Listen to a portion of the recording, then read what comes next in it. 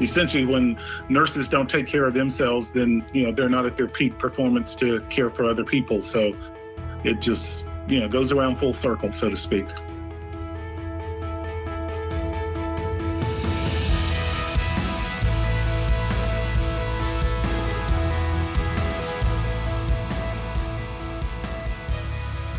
As some of you may or may not know, last year, Compass One Healthcare formed a new partnership with the American Nurses Association, which happens to be the largest and most prestigious nursing organization in the world, with over 4 million registered nurses. And today, on a special Black History Month edition of Compass One Connections, we have the privilege of being joined by the president of the ANA, Dr. Ernest Grant. Dr. Grant has more than 30 years of nursing experience. He is internationally acclaimed for his work, plus he is a groundbreaking leader. And the accolades, folks, could just go on and on and on. Dr. Grant, thank you so much for joining us today on Compass One Connections. Thank you for having me, Tommy. I'm glad to be here. Of course. So let's talk a little bit about your career. How did you originally get into nursing, Ernest? Well, I originally got into nursing by way of wanting to actually go to med school, and then I wanted to be a anesthesiologist. And my high school guidance counselor suggested that I try nursing since I came from a very poor family, and I'm the youngest of 7 kids, and there was probably not going to be a way that I would be able to afford medical school.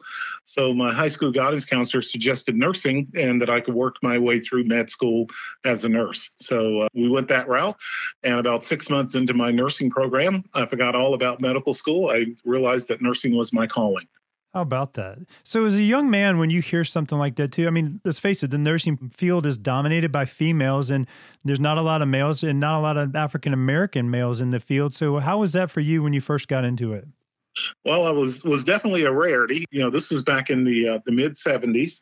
And at that time, men in nursing probably represented about 4% of the total nurses practicing in the United States. And to be African-American male in that profession, it was probably less than a half of a percent at that particular time. So I definitely stood out in a way, but it all worked out for the good. So, the numbers have come up tremendously, and hopefully perhaps we'll have the opportunity to talk a little bit more about that later on. Yes, we will, for sure. So let's continue with your career. You get into nursing, you know what you're calling, and I was very impressed that you received the Nurse of the Year honor from President Bush, because evidently you went up to New York after 9/11 and did some volunteer work. Is that correct?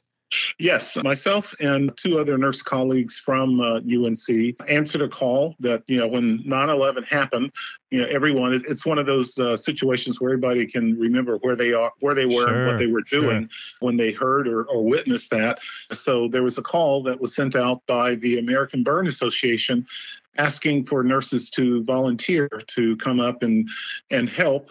It was okay. We persevered. And again, as I said, we were all just very proud that we were able to offer the skill sets that we had at a much needed time. Yeah, no doubt. Just to help out in any way like that is incredible. So let's fast forward a little bit from that to where we are now today. Being that we are celebrating Black History Month here in February, you being the first Black male president, as we've talked about, what is that? Just talk to me how that makes you feel, the pride you feel, and also the weight you feel you might carry for setting the stage for future Black male nurses and also taking leadership roles like yourself.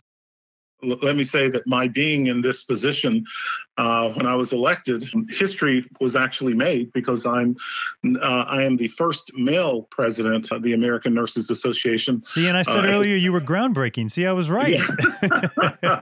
Definitely, we broke the glass ceiling. That's right. When I was elected, the ANA was 122 years old and had never had a male president, and had previously only had 2 African-American presidents. So the first one being elected, I think, in 1974, and the second one in 1990. So yeah, it was it's past time for that to happen. But also, I see myself in this particular role as perhaps being a trailblazer for not only men but other minorities.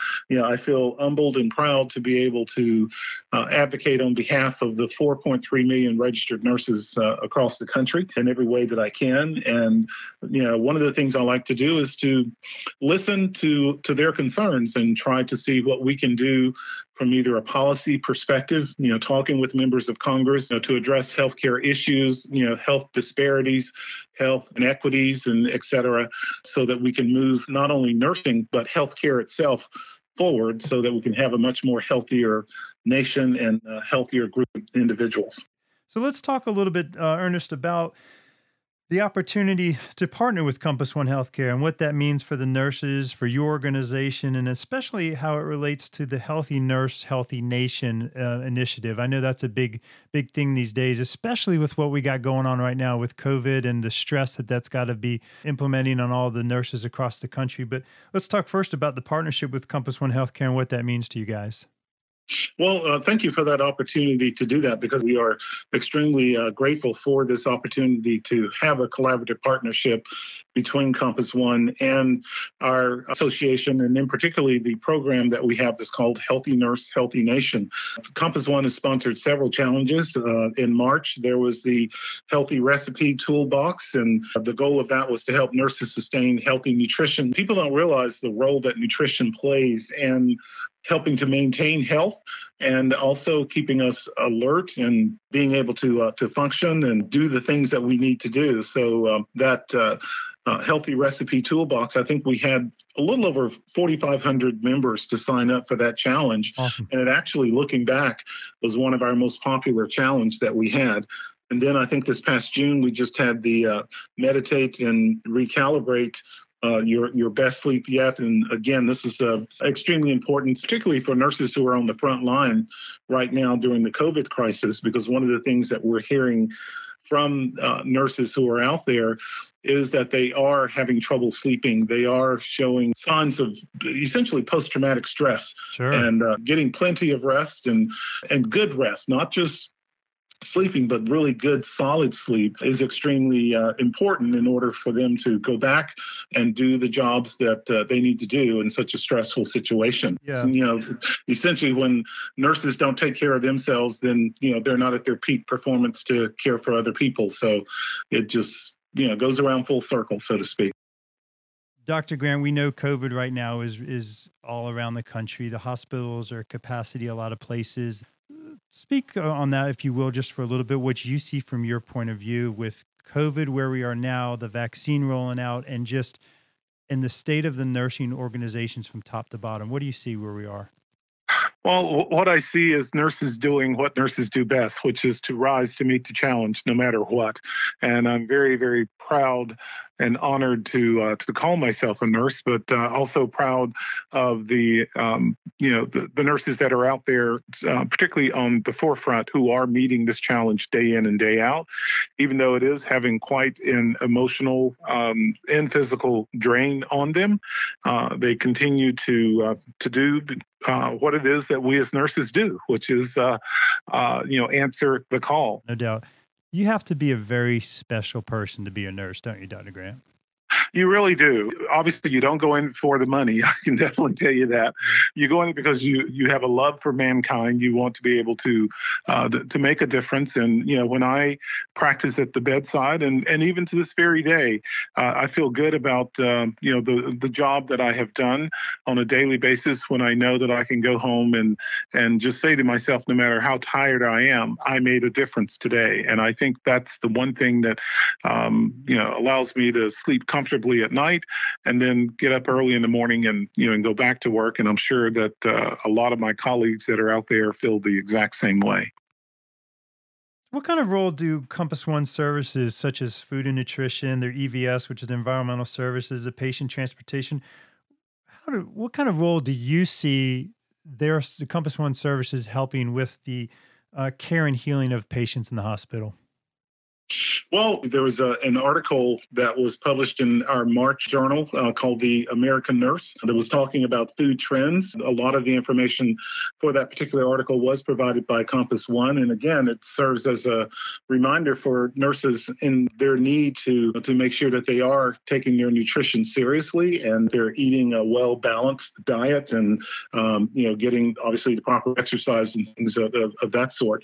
And then I also am aware that Compass One is also piloting some food delivery systems, particularly for nurses as well, which is a really great thing.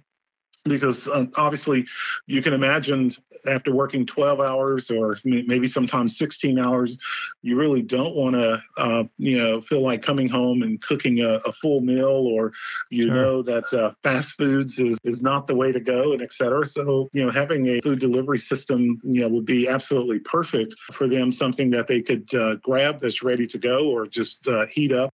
They still know that it's a good, nutritious, and well-balanced meal. So we're really grateful that Compass One is piloting that, and I hope that the pilot goes well enough that they will embrace it. Yeah, for sure. Compass One, I guess, is including journey mapping with nurses with the goal of understanding the peaks and valleys that nurses encounter during a typical shift, which I'm sure are quite volatile. Can you talk about the findings of such a study that would be helpful in your organization and with the nurses in general? You kind of alluded to it, but could you expand on it a little bit? Yes, well, the nurse journey mapping, we did sort of put that on hold due to the COVID epidemic, but we are reaching out to some hospitals and doing some pilots with that. Obviously, the goal is to zero in on the pain points that nurses experience throughout the day. So Compass One services can provide some relief or solutions from that after they begin to notice these pain points and can make some suggestions. It's caring for your colleague so that your colleague can care for their patients, because obviously if your colleague is tired and fatigued, then you sort of see that domino effect with the rest of the healthcare team. So we've got to function as a well-oiled machine, and part of that is to check in on one another and make sure that everyone is doing well. Yeah. The marriage between the ANA and Compass One Healthcare just seems like a complete win-win for both sides, doesn't it? Oh, absolutely. Absolutely. Yeah. Without a doubt. Yeah. Good stuff. Where do you see the future of nursing? I mean, obviously everything is progressing. Technology is progressing. Nursing, I'm sure, is progressing. Where do you see the future of nursing? Nursing has always been, for 18, 20 years or so in a row, we have been voted by the public through a Gallup poll as the most trusted profession. And I think now, nowhere than this year, with the pandemic coming, it really put the profession on display. I think the public really began to really understand and appreciate what it is that nurses do and risks that we take. So where I see the future of nursing going is that we need to grow our voice and have a bigger voice regarding health and healthcare. We need to be at the table where decisions are made regarding health and healthcare, and obviously we need to think about blending of innovations and technology that will enable us to work smarter, not harder.